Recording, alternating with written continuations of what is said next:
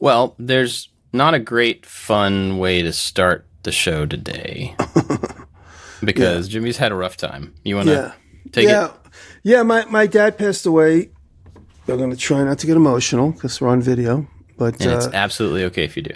Yeah, no, I know. I appreciate it. You guys have been so good. So thank you for your kind notes. And talking about you two, but everybody else as well. So my dad passed away on Sunday. I guess that would have been November 26th. He went in the hospital 1 week earlier. And if we go back 1 year, I'll tell a little bit of the story about how we got here. 1 year ago was the day after Thanksgiving. We had a family get together. We do these informal get togethers with my family where my cousin Jimmy, this is the Irish side of my family. My cousin Jimmy will invite everybody to meet at a brewery, or in this case, we all met up at the Rockville Center bowling alley. And I picked my dad up that morning, and it's an informal, like not a complicated dinner situation. It's just, hey, let's just get together, shake hands, hug, and have a beer kind of thing. And this was that day, and it was the day after Thanksgiving. It was about 30 or 40 cousins and friends and family, and I brought my dad there. It was right in his neighborhood, so I drove out, picked him up, and while we were there, he kept having a little bit of difficulty. He kept having to go to the bathroom, and then I realized he began to kind of say things that didn't make sense, but I didn't know that at the time. I was thinking he was talking about things I just didn't know about. And he became a little obsessive about where his keys were. And then he needed to go home.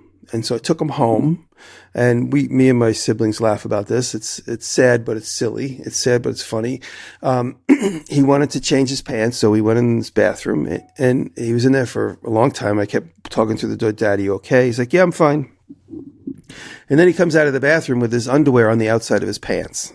And I was like, "Is this how you always dress?" I said to him, "You guys could giggle. I mean, I know it seems silly to say this."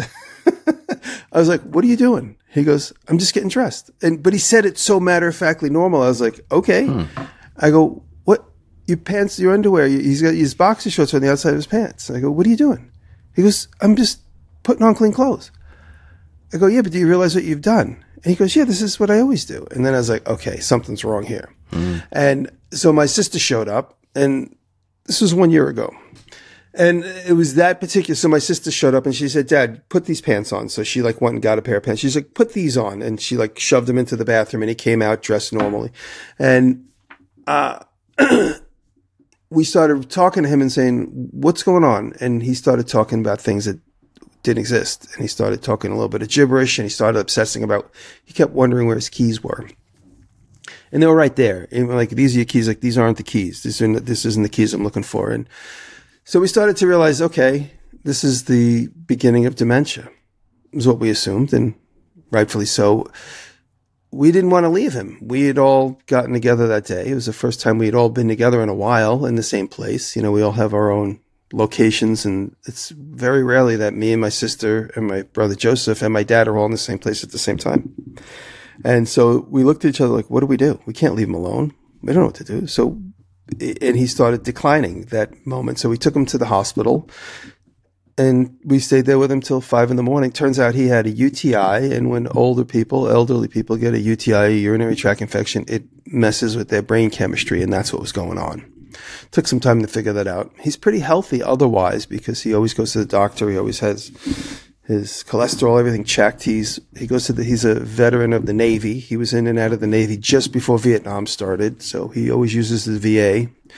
He has a relationship with a couple of VA doctors, and they always make sure he's okay.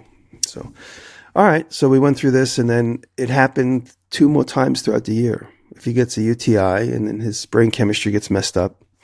And then about a month ago, my sister took him to the VA, and she says, he can't drive anymore. And another funny story, I was driving with him about 2 weeks ago.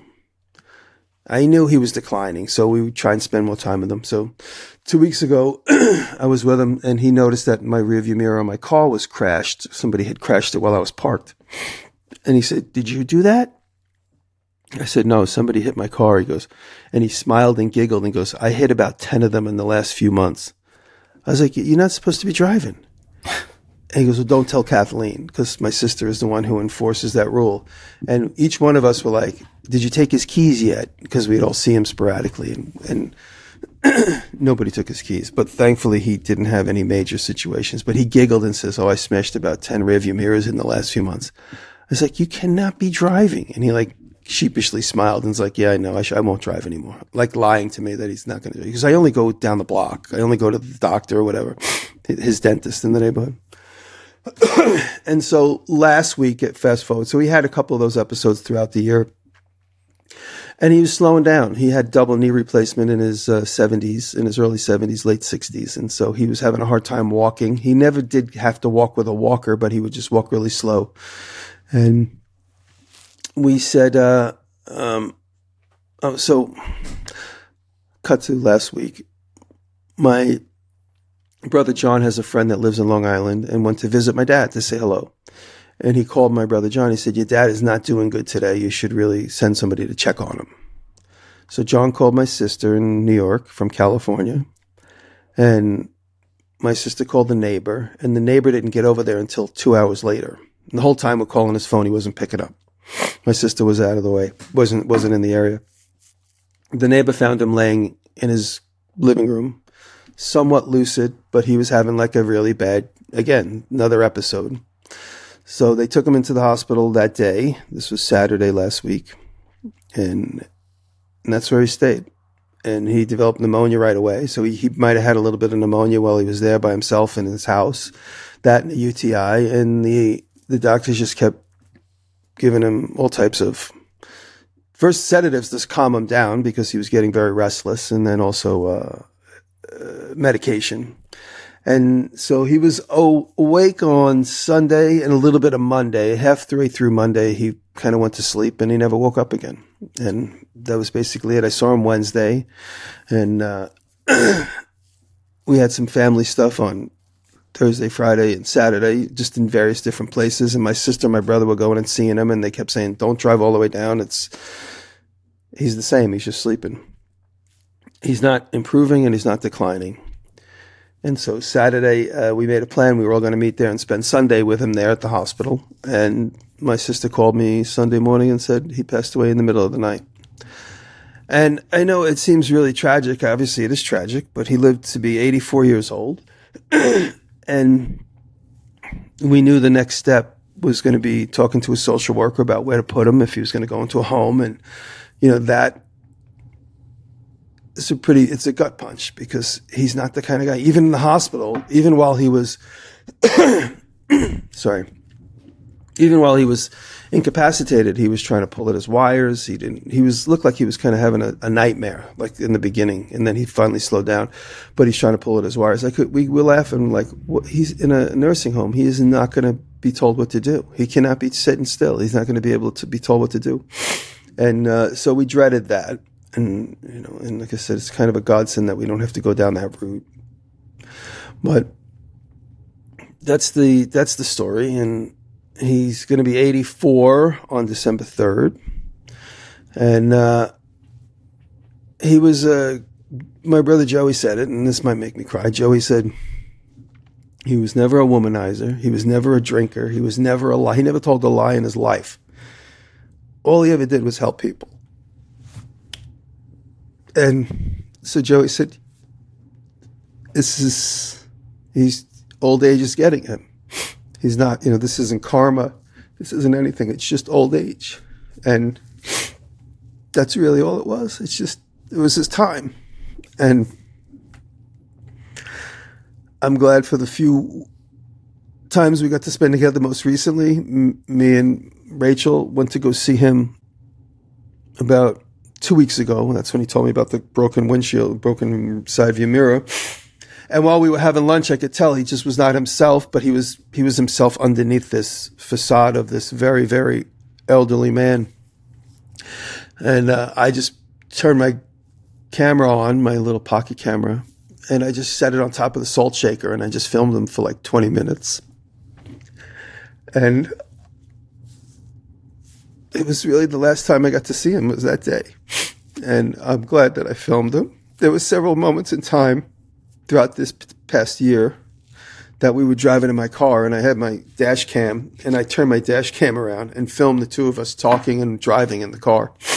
So I'm going to maybe put together a couple of clips of that if there's anything funny and interesting, usually it's stuff that nobody can see, because my dad had a very free way of telling everybody his opinion about things. So I'm going to try and do a couple clips like that to see, it might be funny to honor him, if ones that I could show. But he lived a good, honest life, and he was in service to people. That's really all he did. We jokingly called him the worker. He was a worker bee. He was like a worker ant. Like, he could not stop. Like, he's talking about, it's really funny. We cleaned up his backyard a little bit a few months ago.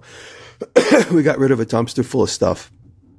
And he was really good. He was a hoarder. If you knew my dad, you knew and I say a hoarder, I'm not joking. I mean, he was a hoarder. His backyard and his house is packed with stuff. Like, the health department's been involved. So that's why we decided to get a dumpster. And he was really good about letting things go. And he lived in a house that had a lot of trees around it. And he always had leaves and acorns, and then these giant birds from the ocean made a nest in one of the trees, and so there was like these huge bird poops all over his yard, because he lived kind of near the ocean in Oceanside, Long Island. And so while we were cleaning up his yard, I must have threw away 25 different leaf blowers that he would buy this brand and try it. Didn't work. So he'd buy that brand and try it. He didn't like it. He'd buy that brand and try it. And they were all electric. They were all off brands, DeWalt, Milwaukee, but several off brands like, Ryobi and all these other brands I didn't even know existed. He was buying them at like different stores. And they were all outside all the time. So they were all soaking wet and no good. Who knew where the charger or the batteries were. So I must have thrown away about 20 different leaf blowers. And I just kept laughing at him. And then I do the same exact thing. I don't have 25 of any one particular thing. No trucks. I don't have 25 trucks yet, but I'm just laughing, going like, I do the same thing. But I try to limit it to about 4 or 5 different versions of the same thing, trying to find the right one. But he was talk about being a worker bee. He was pre-programmed to just always think he was going to be able to do this and do that. He's like, I'm going to clean this up. I'm like, Dad, you're 83 years old. You're not cleaning anything up. You can't even walk. His knees are both bothering him. He's like, no, I'm going to move all that over there. I'm going to rebuild this. And like, I was just admiring his tenacity. It's almost like he's pre-programmed to just not stop working, which is why we say he's got the DNA of a worker bee. The other day we were talking, and this is going to make me laugh and cry. My brother Joey said, it made me laugh so hard when he first said it. We were just reminiscing about being kids, and he goes, we were like his Oompa Loompas.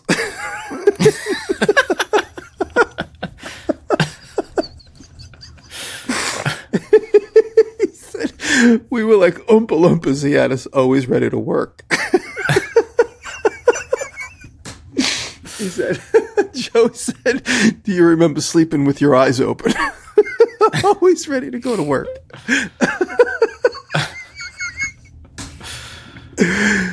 So we were his Oompa Loompas, and thank God, because it really instilled in all of us, a great work ethic. And like I said in my Instagram post, he was always taught us to be helpful. And he didn't really explicitly say, you have to do these things, you have to do those things, you should have to be helpful. He would just do them. And we just, just following along. Like, that's what he did, that's what we should do. And he was always, we would all roll our eyes when we were kids everywhere we went. He would stop and talk to people and find out everything about them. And we traveled across the country when I was real little. I could hardly even remember this, but I do remember a few times where we were in the car and he's like talking to the gas attendant. He's talking to the guy at the 5 and dime store, just making friends, like just chatting up and just talking to anybody for any reason. And I think all of us got that sense from my dad. I could certainly find an interesting conversation anywhere you go with anybody about anything. So, he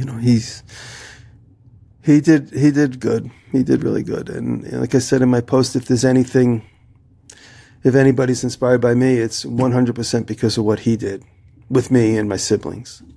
You know, he took a special interest in me because I did everything he did. My brothers were a little bit more rebellious. Joey's particularly was very rebellious. They had a contentious relationship. My sister and I kind of took more to the workshop. My sister, not so much. It was really when she went to college and she started getting into it. And then she kind of backtracked and, you know, would really share an interest in tools and handmade stuff with my dad. But with me particularly, I spent most of my time, I'm the one that spent most of the time in the workshop with him and learning. And when my parents got divorced in 1981, I was 14.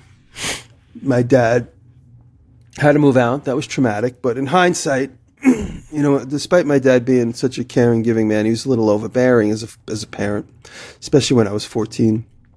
So I was brokenhearted that he had to leave the house because at that point it was really just me and my sister. John was off to college. Joey was in the Marine Corps. But he said, I'm going to leave my workshop for you. I'm going to leave everything in the workshop. I'm going to just take what I need for now until I build a new workshop somewhere. He said, you're going to keep everything in the workshop. He didn't take any of the tools. He didn't pack them up. He didn't put them anywhere. He didn't take them out of spite to spite my mom or whatever. He left the workshop for me and John, who would come back from college and use the shop. And I mean, it was amazing that he had that forethought he goes, you're using tools. You're still developing your skill set. He said, I'm leaving all these tools for you. He left me at 14 years old. I had my own radio alarm saw, the band saws, everything. I mean, would you leave a 14-year-old unsupervised with a radio alarm saw? I won't leave my 16-year-old unsupervised.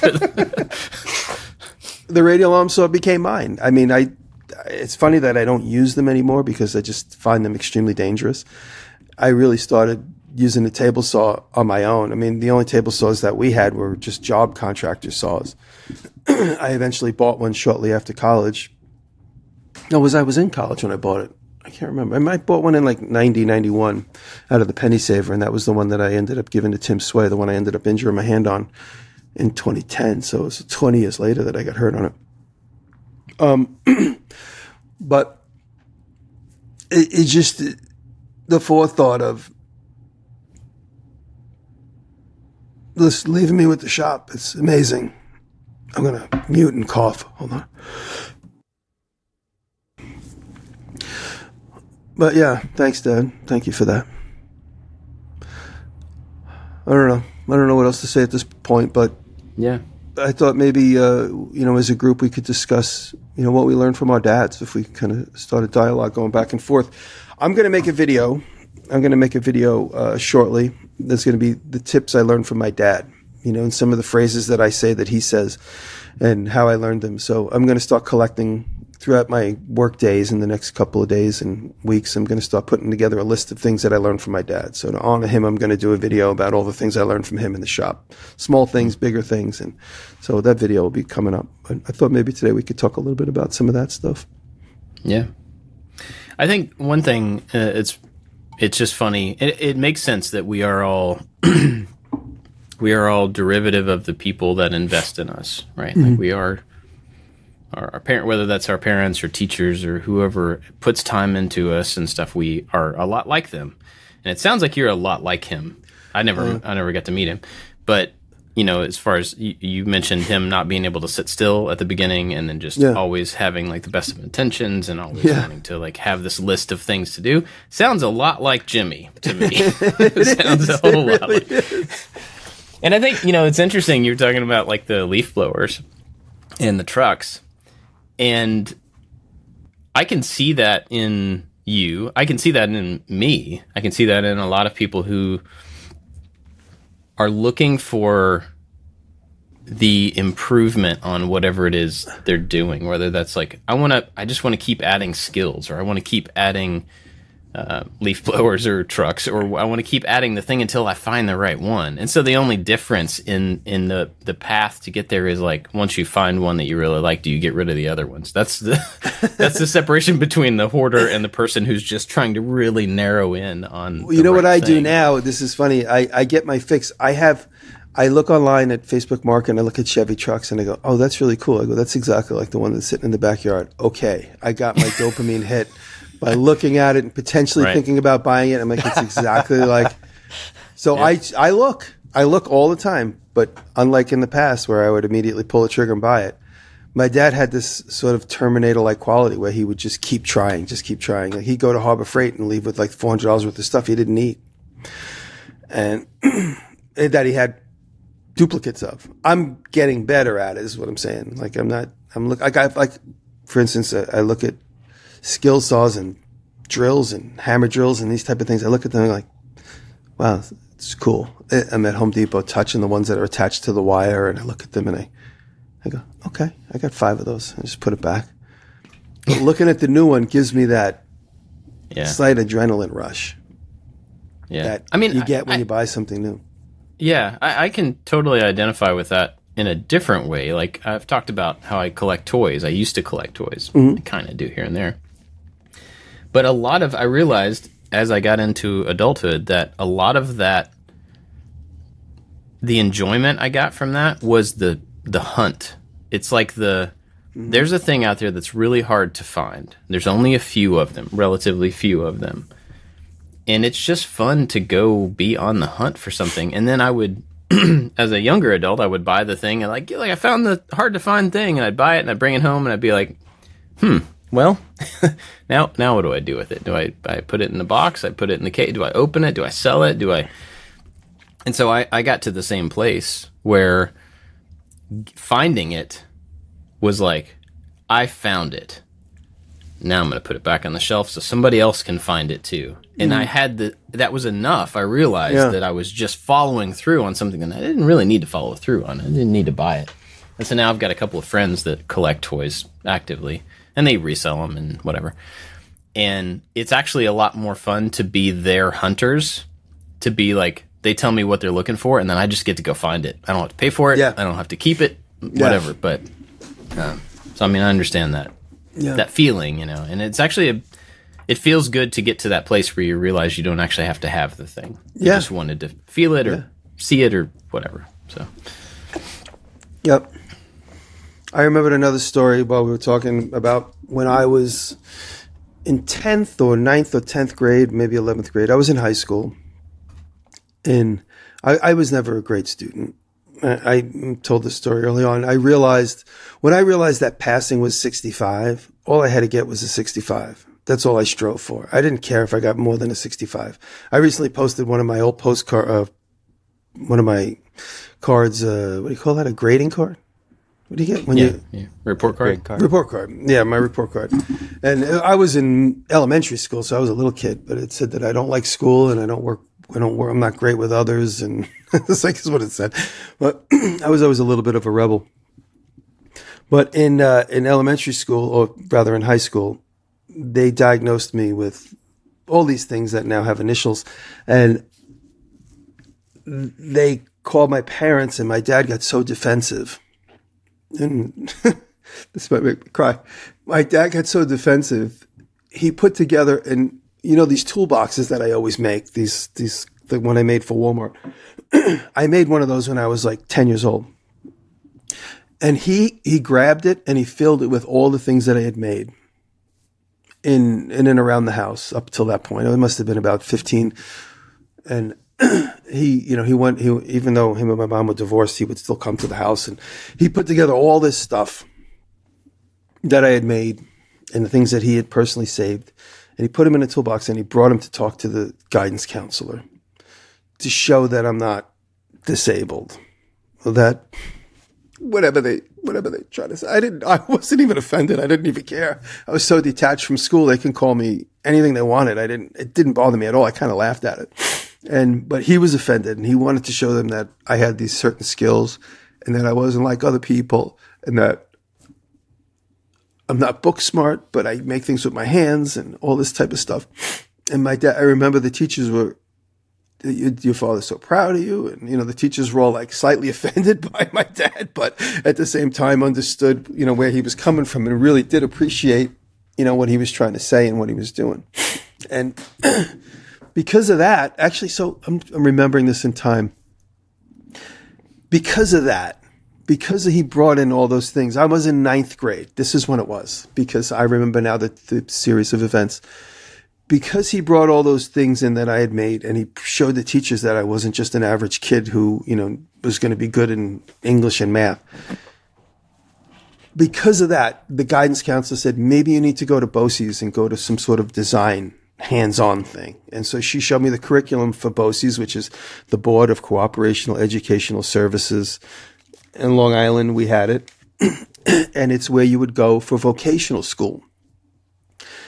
As a direct result of him barging into the guidance council, like without an appointment, just showing up and like it's probably a scene from a movie. I really wasn't there, but I knew it happened. They suggested I go to BOCES, and that was why I went to architecture school. Oh, wow. And I didn't even like put two and two together. I mean, I'd always known that was the case, but it's the first time I've talked about it in 40 years.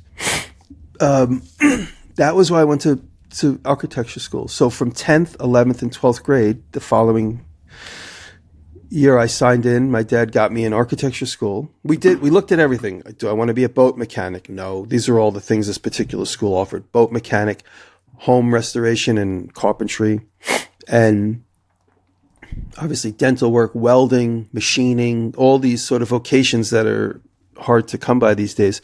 And architecture was one of them. And somehow with his guidance and with my curiosity, I ended up in architecture. And it was the beginning of me learning about artists and learning about design and what design meant. And, we were challenged with conceptual problem solutions in architecture school. It was the first time. So from 10th grade, 11th, and 12th grade, I spent half my day in architecture school. And it was coupled with math because there was so much engineering involved, and I was really bad at the math. I had to cheat because it was all Regents. It was in New York State. I don't know if that's every in the country. I don't know. It was Regents National. It must be, right? Regents exams. It's not here. No, not that I'm aware of. Regents exams was like, I always kind of half paid attention to all this crap, but Regents was like a state national. It was like a national standard. So everybody had to take the same exact type of math. So it was Regents, geometry, physics, and calculus. And I just got more and more complicated and more detached from it. So to graduate high school, I had to pass my final Regents in my final senior year for calculus. And I said to the kid in front of me, I was like, could you please do me a favor and let me cheat off you? I said, this is really just a survival tactic. I said to the kid, I go, I'm not going to, and he was friendly with me. He goes, sure. So he just like moved his elbow and I was able to cheat off of his worksheet because you had to show work on like the yellow page. Like you had to show like how you got to the answer. And wow. And again, for me, as long as I got past the finish line, 65, and I got like a 68 or something to pass. So I was able to pass. And, yeah, that's funny. I'm just remembering that in real time. That's how I ended up because he came in with an armful of all the crap that I made that was around the house, bandsaw cutout letters and stuff. So, yeah.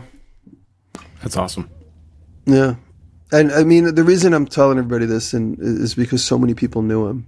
He came to Maker Camp and so many of the fans really got to know him. And a lot of the fans that lived in around Oceanside would see him and talk to him. And, some of the fans that knew him would see him at the flea market in Belmore on the weekends and talk to him. And he was always so proud. And, he was always so proud that I spray painted my name on everything. He would always say his father would be so proud if he was able to see all this stuff. Yeah. His dad was my grandfather, who I hardly knew. He died in 1970. I was 3 years old. He worked at the sanitation plant in Brooklyn, and I'm trying to think.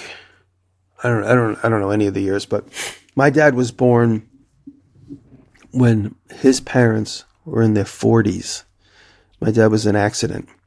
So I've been posting some pictures of my dad with his siblings, and there's one in particular. I don't know if my cousin posted it, my cousin Jen, whose mother was my dad's sister. My dad's brother was 17 years older than him, and my dad's sister was 15 years older than him, or 14 years older than him. So my dad was a total accident. And when he was growing up, all of his cousins were older than him because he was in an accident. So all of his first cousins, all of the relatives. My dad's grandfather had a barber shop on 4th Avenue in Brooklyn, and there's there's somewhere these pictures that said DeResta on the windshield, like it's on the window of the place, painted in like gold lettering. It was my great grandfather John, and my dad would say that all the cousins would get together on holidays at the barbershop, and all my cousins would tell me that my dad was a little brat because he was the youngest, and everybody was done with kids. They were all like teenagers, and my dad was the youngest, and all the cousins and all the aunts and uncles were done with kids.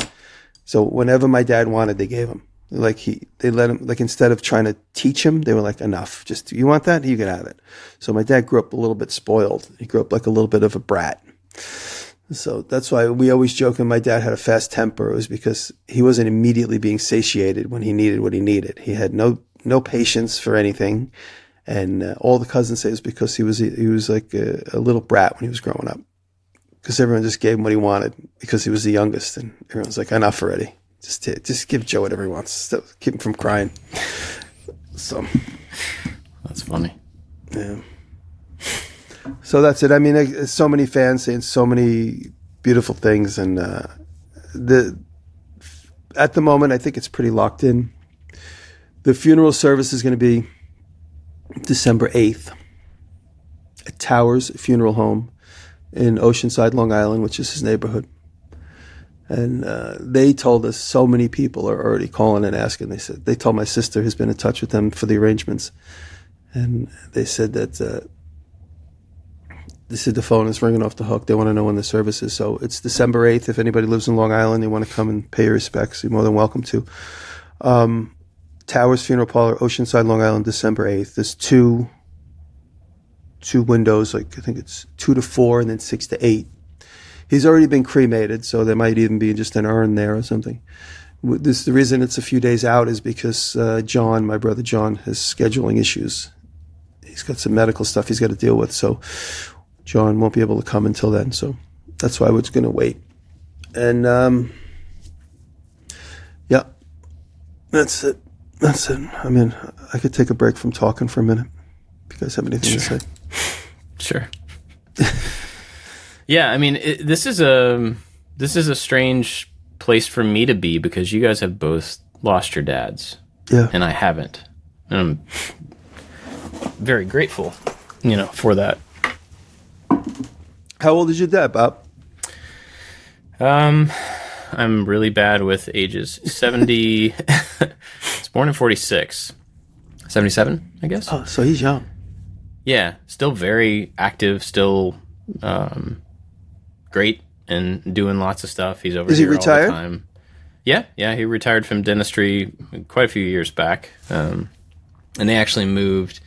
My parents moved from the house that I mostly grew up in to a house down the street from us. They live like 3 doors down now.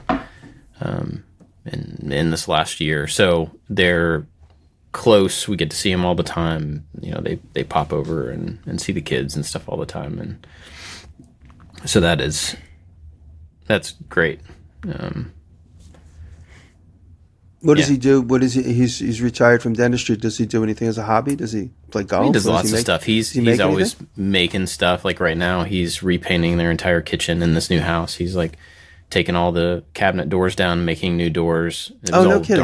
dark wood, so he's making new doors and then painting all the cabinets. And he did the same thing in their last house, and he put down new floors. And is he making videos? He should make videos of that. No, he talked about it. We were talking about it one time at lunch, but you should make a documentary about him. I'm telling you, it'll be really important one day. You should do a documentary about him fixing something.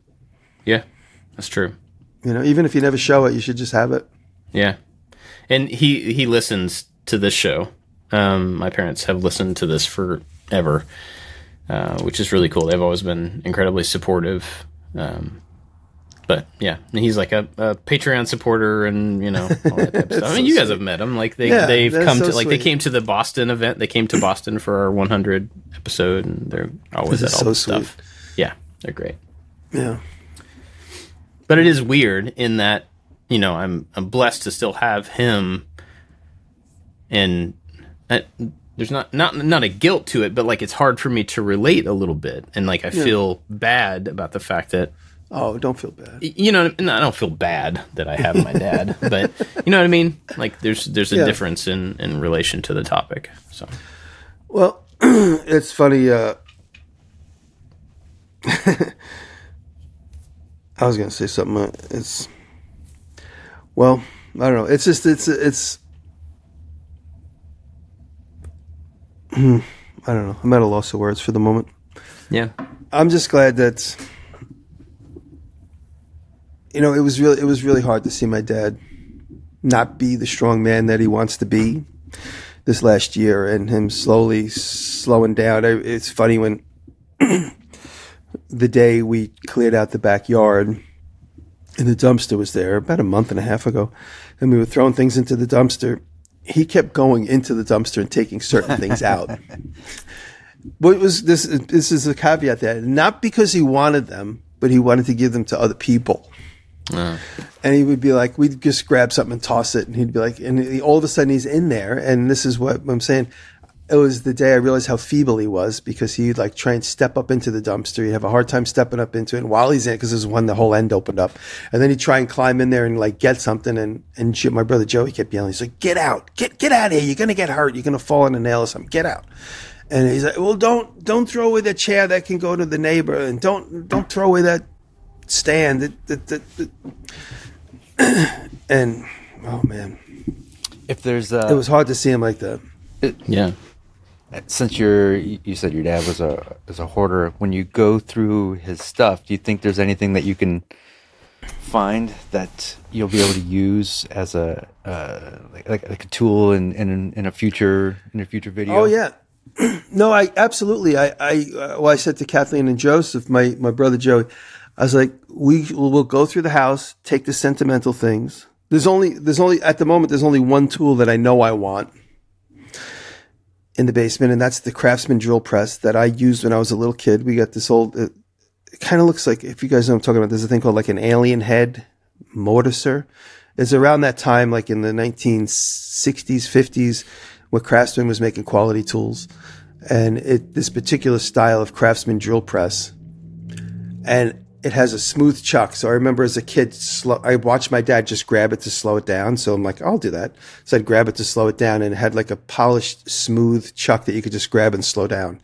And I remember watching him do it and then being like, if he could do it, I could do it. And I never did get hurt. It sounds like I'm leading towards a story where I get my finger ripped off.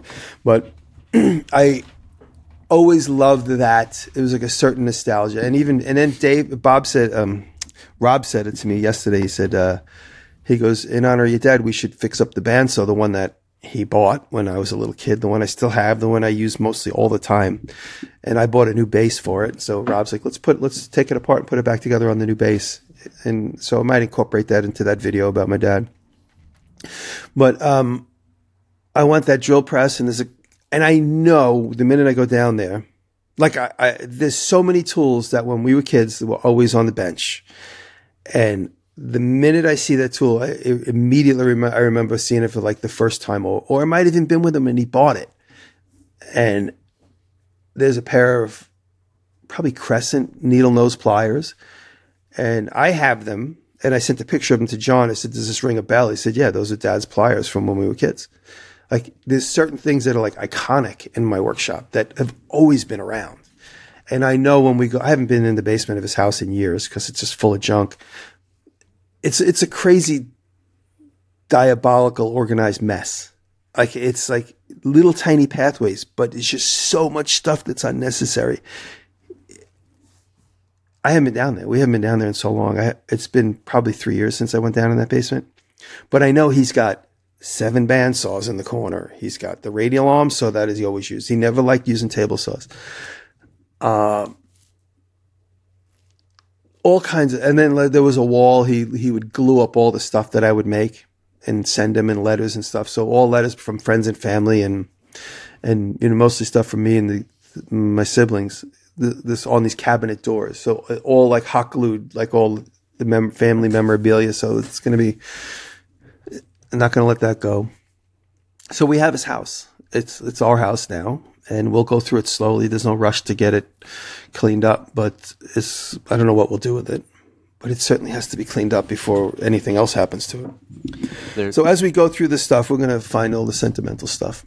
When I was my dad's only child, so when he passed away 6 years ago, I got the house. And I don't think my dad was a hoarder like your dad, but there was a lot of stuff. Like the living room is just full of stuff. There was just so much stuff. And I had to go through and I had to figure out what to do with all the stuff. There was going to be an auction for the house and then an auction for some of the stuff.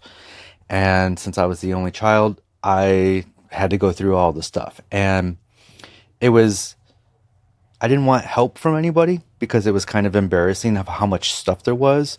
So this is out in the middle of the country. So I just had I'd go over there every weekend and just burn a bunch of stuff. It was so much to deal with.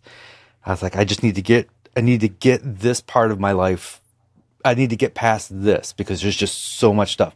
And I burned a lot of stuff. And then the auction crew came and organized some things that could be auctioned off in groups and everything. And since you don't have a time limit and you have brothers and sisters, I don't think you'll have this issue. But there are some things like, I wish I would have saved this. I wish I would have saved that.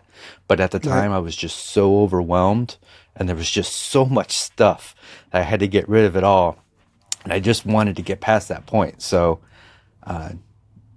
just make sure you grab what you want to grab. Because I didn't grab everything that I wanted to grab. Yeah. That's his kitchen. Showing you guys his kitchen. Yeah. I mean, there's a lot of stuff. It wasn't like that, but it was similar to that. So when I was growing up, we never had people come over to the house. I always went to other people's houses because there was this embarrassment of how the house was. Right. Disorganization and just stuff everywhere. And so not many people have seen the inside of my house, not, growing up. So I can relate to some of that. Look. Yeah, I think the door to the kitchen. Oh yeah. He always put notes and stuff. He never stopped sticking things on top of things. I think, part of it, and I didn't know either one of your dads, but thinking about my grandfather in a similar situation where my grandmother passed away probably 17, probably longer than that, at least 17 years ago, but probably longer than that. And so then he was in this big house by himself for 12 or 13 years or something. And he eventually, because when they were together, she was in charge of the house. Like, it looked like she wanted it to look. She was great, and she kept it up and everything. And then when she was gone, it over the years became only his space and not their space. And so this kitchen, for instance, like you were showing the picture of the kitchen there, the kitchen that we all came and ate meals in and stuff, over time eventually turned into his painting studio. And I've got a picture similar to that one of where our dining table is, and it's just this little desk surrounded by easels. There's probably 10 easels with different paintings in different situations, and there's a TV in the corner, and there's just paintbrushes everywhere, and there's and it's the best light in the house. And so he decided, this is my house now, whether he meant to decide this or not. Yeah. This is my studio. And so the kitchen was a secondary function of this big room that was then his studio. And I think it's similar in that as you age and as you have a space that you maybe eventually don't have to share with anybody, it just becomes, I'm gonna use this, and that means sometimes I'm gonna stack up multiple things and keep, I'm really gonna concentrate in this area. A real specific example is my dad was, when my parents got divorced, my dad gravitated towards a woman that we all knew, Catherine. She kind of became my for lack of a better term, my stepmom. They never did get married, but they were together for 25, 30 years. I don't know. She passed away in 2010 of cancer. She was young. Catherine was much younger than my dad, by like maybe 7 or 8 years. But when Catherine passed away, she was very young. But Catherine was a neat-nick, and the house that they lived in together was immaculate.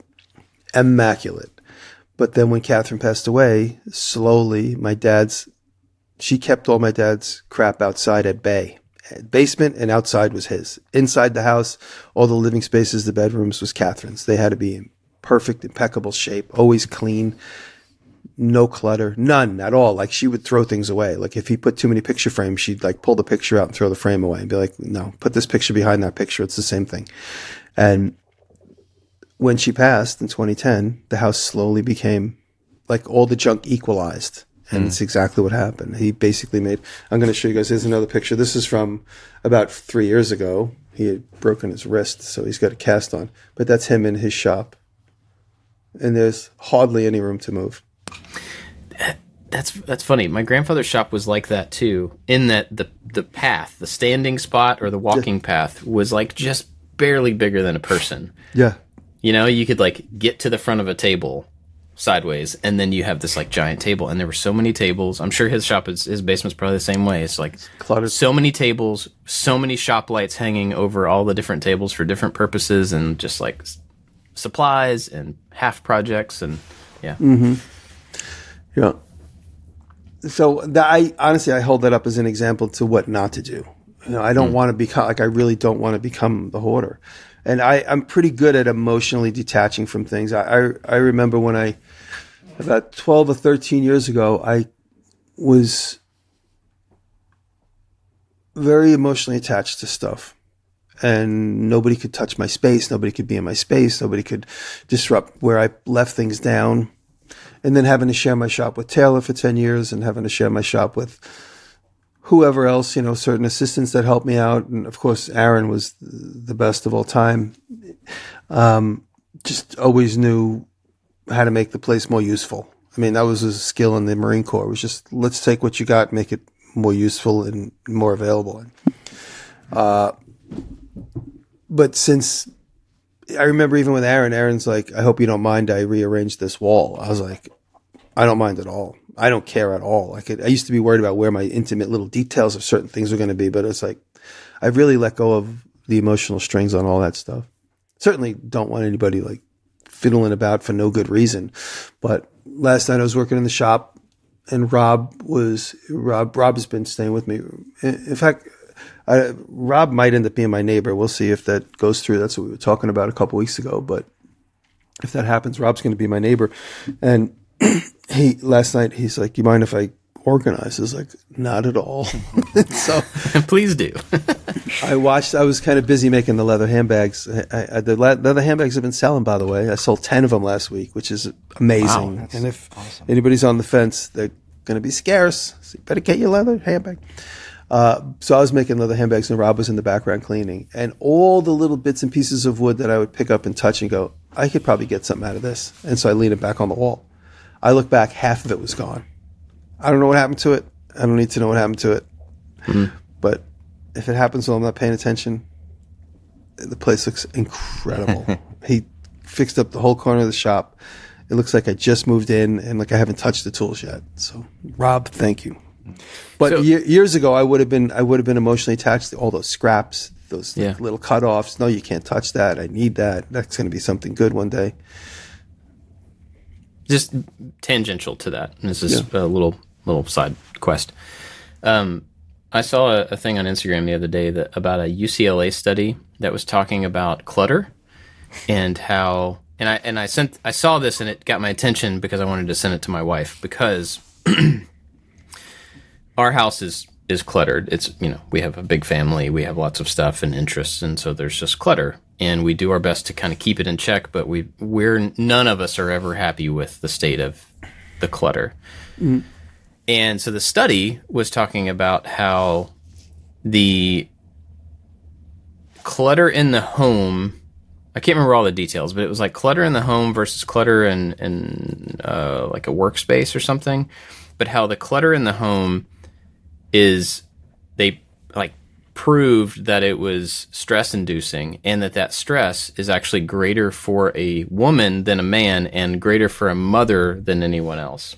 And so it was just, you know, the way that they explained it was the interesting part, which I don't really have in my head right now. But it was interesting talking to her about, I get completely overwhelmed by too much clutter, especially when it's not my clutter. Like looking at my desk right now, which you all can't see, it's covered in stuff.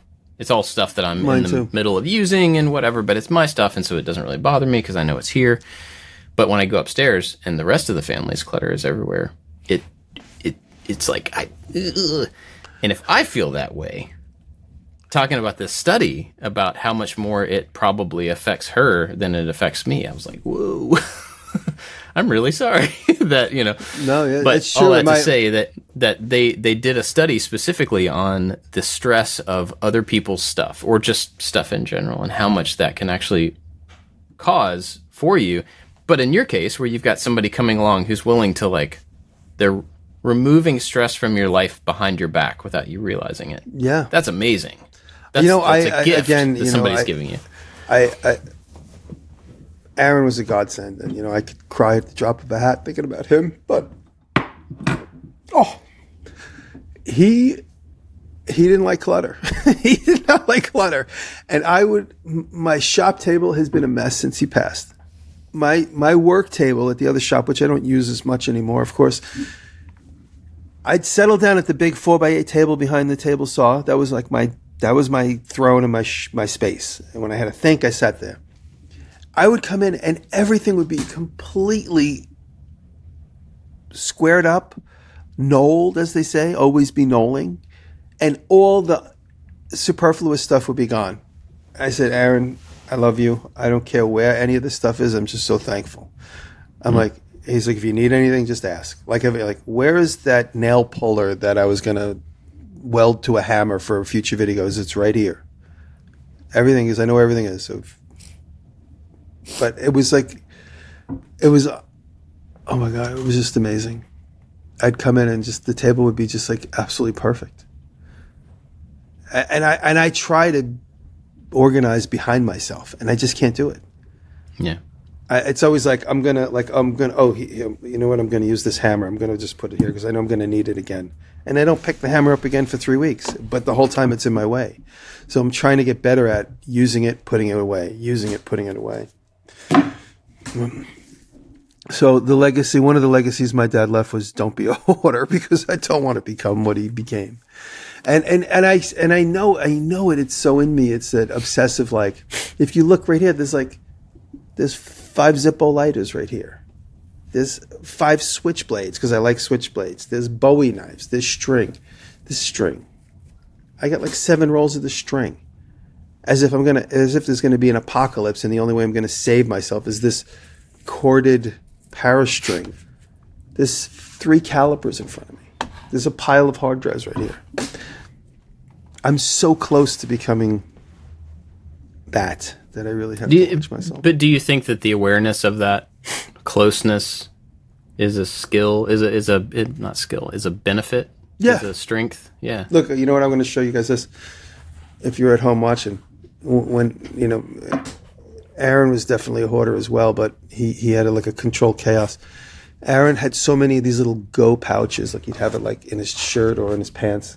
And this is one, I haven't pulled any of this stuff out. This was on his desk, but it's got there's 7 6-inch rulers in here. Is he going to need to measure 7 things 6 inches long at the same time? But, you know, there's a certain comfort level knowing like these things are around you. I could totally identify with it. 100%. And I know that's what my dad is constantly like. You sit in the chair, the throne that he would sit in, and watch Fox News in front of him. Right here he had everything to fix his hearing aids. He had a little pack of extra batteries for his hearing aids. And right here he had some treats for his dog. And right here he had, you know, he liked still reading the newspapers. So he had the pile of the newspapers. And he'd read them all week long, even though they would be days old. He would still continue to read the old newspapers. He would read everything. All the ads. It's crazy. So, yeah. I don't know. I don't know. Yeah. Well, I'm glad to hear about him. I hate that this is the situation that I get to hear about him, but it's nice to hear you talk about him.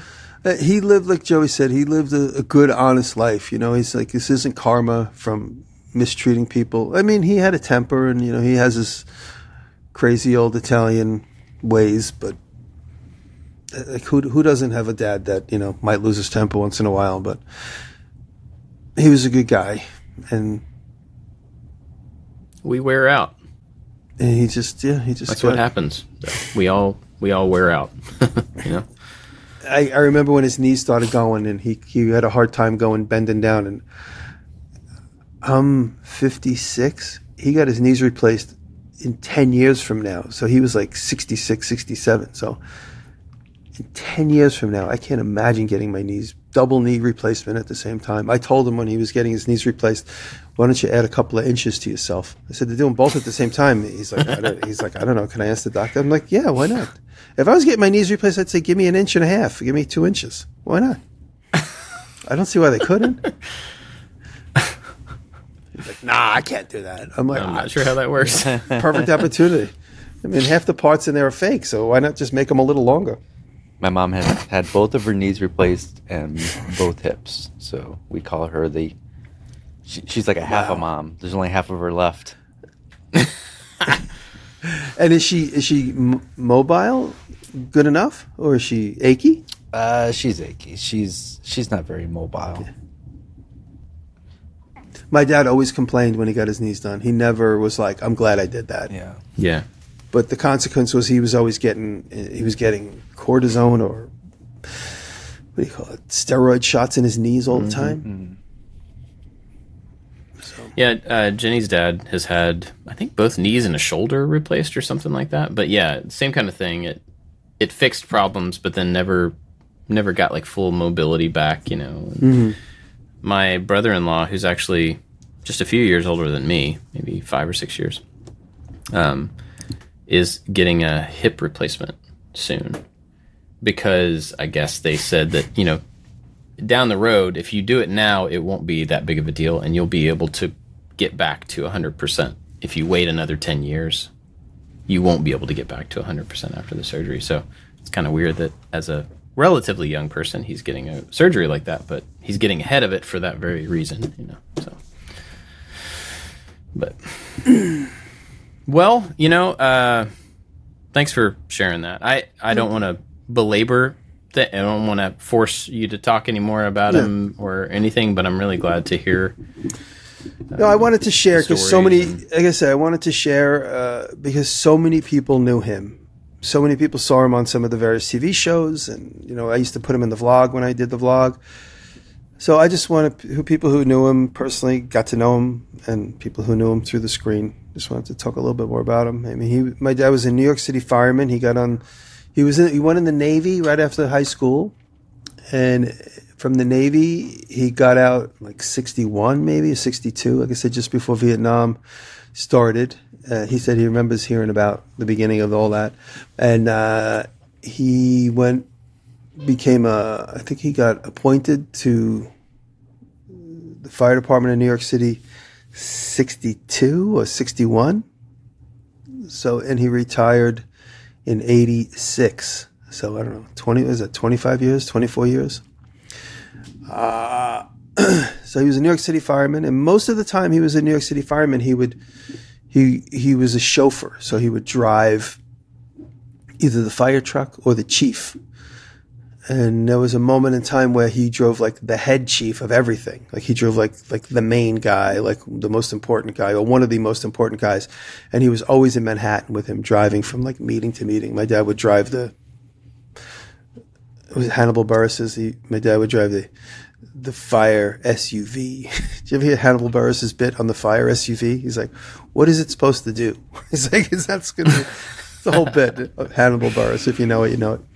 So my dad would drive what was interesting, it was really the first time my dad got cultured outside of Long Island. My dad grew up in Queens, Rockaway Beach, and then moved to Long Island and never traveled. He never wanted to go anywhere. Never went to Europe, never was interested in it.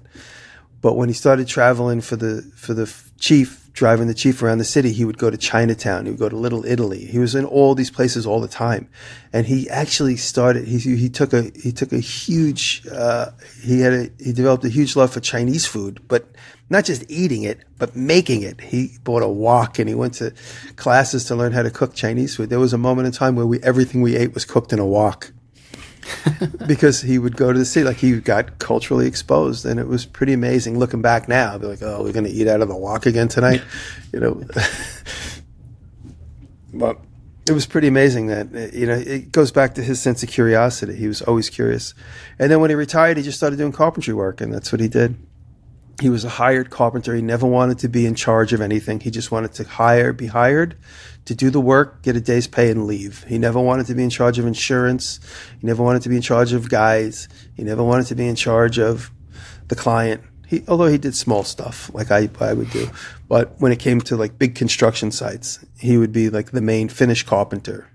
And he would have guys working with him, but he was never in charge. He wanted to just show up. He had a truck full of stuff that could solve every problem with his truck full of stuff, and he could leave. And when he went home, he never had to talk to the client.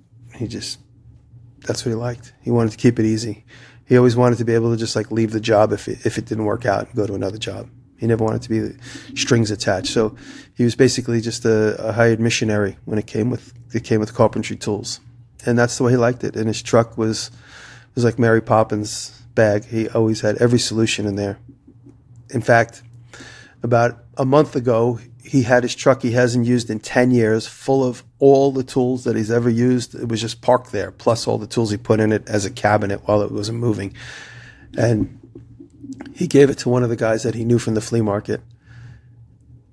Guy Peter, sweet guy, came. The truck hadn't run in 10 years, and he came with a tow truck and took it. But my dad spent the days emptying it out. And he's like, "You got to get over here. There's so much stuff that you could use that's been in my truck for 10 years." And he was so excited to. And when I went out there, he never did show it to me. We just went out to lunch, and he's like, "Look, I go, Dad, let's just spend time together having lunch." He's going to sit there and hand me 700 things I already have. So I'm glad we went to lunch and we didn't sift through the tools. So everything seemed to happen in time. We got rid of all the junk, you get rid of that truck, and now here we are. So, yeah. Well, I don't want to cut you off. Yeah. If you have anything else to No. about, That's it. That's it. I'm sure. Like I said, I'm really gonna do something fun with that video that's developing in my mind. That's gonna be a nice video. And I'll talk more about it then. Cool. I'm looking forward to that. Well, big thanks to our Patreon supporters who make this possible. Make it possible for us to just talk about life and do the things, talk about the things that we do all the time and stuff. And we're really grateful for them, especially Corey Ward, Albers Woodworks, Works by Solo, Chad from Mancrafting, Chad's Custom Creations, Rich at Lowen Designs, Odin Leather Goods, Sean Beckner, Scott at Dad It Yourself DIY, The New Janky Workshop, Warren Works, Michael Manedjan, The Web Ranch Specialties, and Crabtree Creative. They're above and beyond top supporter. Thank you guys. They really chip in. So many nice messages too. Also, people like Jay Lynn. Thank you, Jay. Yes, I'm sure you've gotten. I hope you've gotten a lot of great messages. A lot. I mean, it's comments galore. You know what's amazing too is how many people I actually know that I've actually met or had an interaction with. I mean, you have a really gigantic personal circle. It's not like, you're no Ryan Reynolds who has has all these, everybody knows who you are at a big distance. You know a lot of people. I got 1,400 comments on that post where I showed some old pictures of my dad and some new pictures of him. 1,400 comments. It's got 11,000 likes, which is probably, I think that's probably the most. I think the only other one that has more likes, I think I got 14 or 15,000 likes with a picture of me and Nick Offerman from 10 years ago. But that's just amazing. And I'm trying to go through when I have a minute, I go through and just hard and read every one of them. So every one of them will absolutely get read. If it hasn't been acknowledged yet, it will be acknowledged. So thank you, everybody. That's great. Well, if you guys have anything to recommend, we can do that, or we can skip it this week. What did I have to recommend? Well, you know what? I'm going to recommend the video that I posted on Instagram, and I'll give a little behind the scenes. So I bought this house in September of '04, and my dad's crazy cousin Eddie always had a campsite up here. But his campsite is in Lake George, which is 100 miles past my house. So I'm 150 miles up from New York. That's 250 miles up from New York.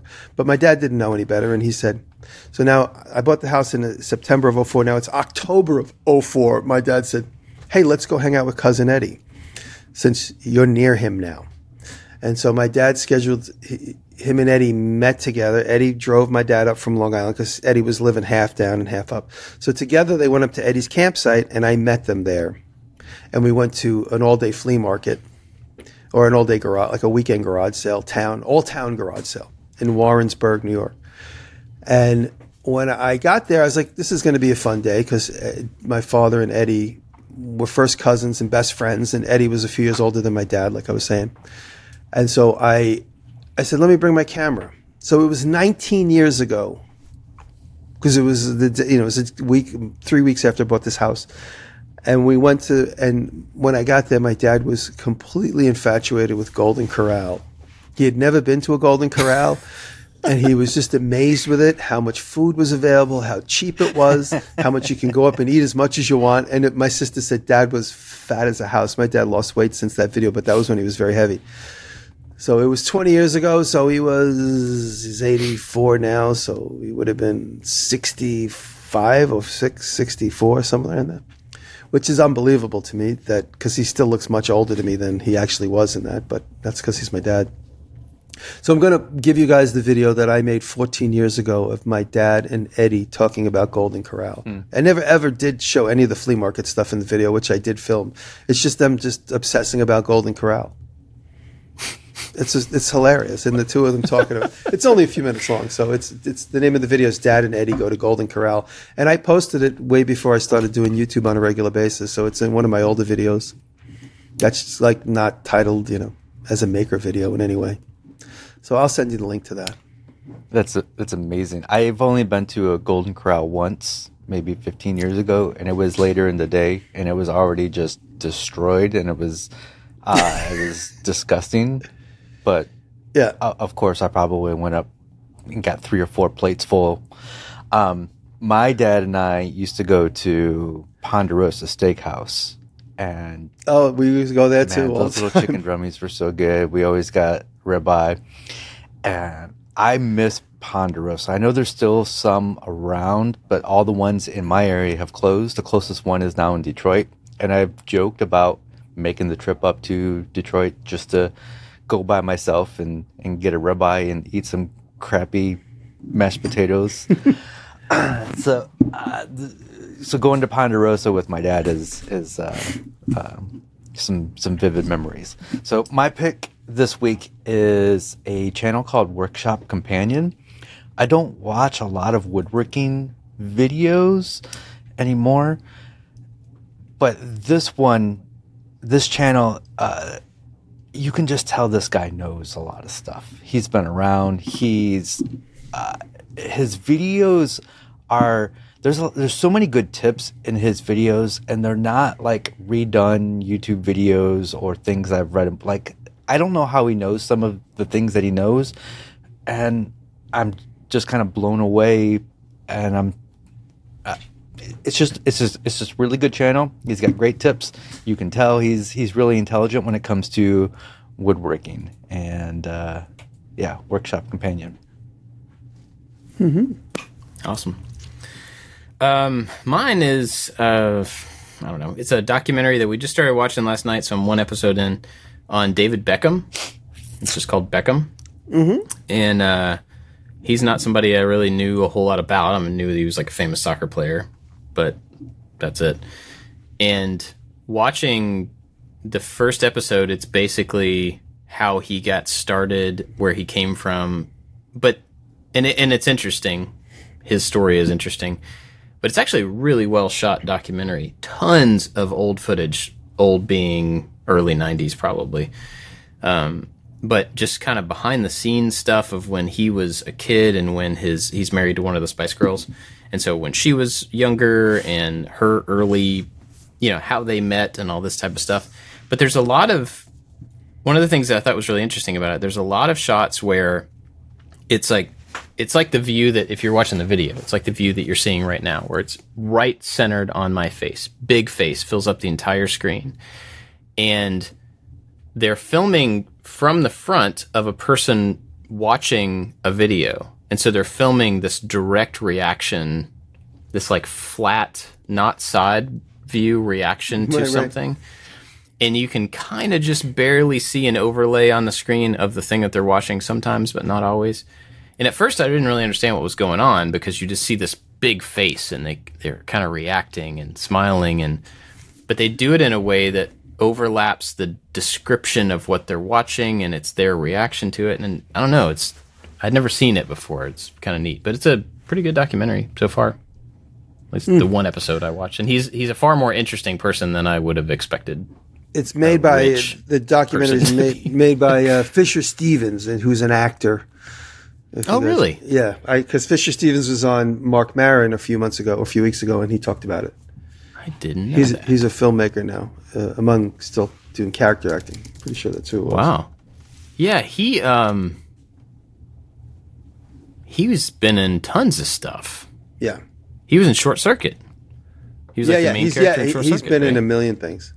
Oh, wow. I mostly remember him from Hackers. He was the bad guy in Hackers, but looking at it now, wow, that's crazy. I didn't know that was him. Yeah. Neat. Well, anyway, I enjoyed it, or am enjoying it, so hopefully it doesn't get bad in episode 2. We'll see. Cool. Well, thanks for listening, everybody. Jimmy, thank you for sharing. Thank you for listening, and thank you for all the heartfelt messages from so many of you. Seems like all of you, so thank you. It really awesome. Shows how awesome this community is. All the comments and that you got on your Instagram, and it's an amazing. So community. Sweet. Also, I want to.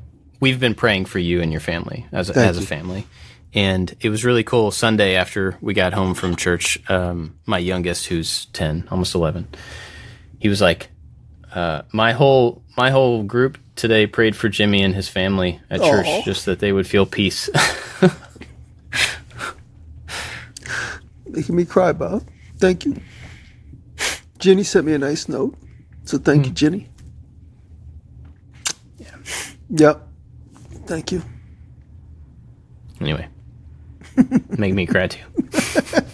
It's all right. Thank you. All right. Thanks for listening, everybody. We'll see you next week. Soft after show opening. I love you.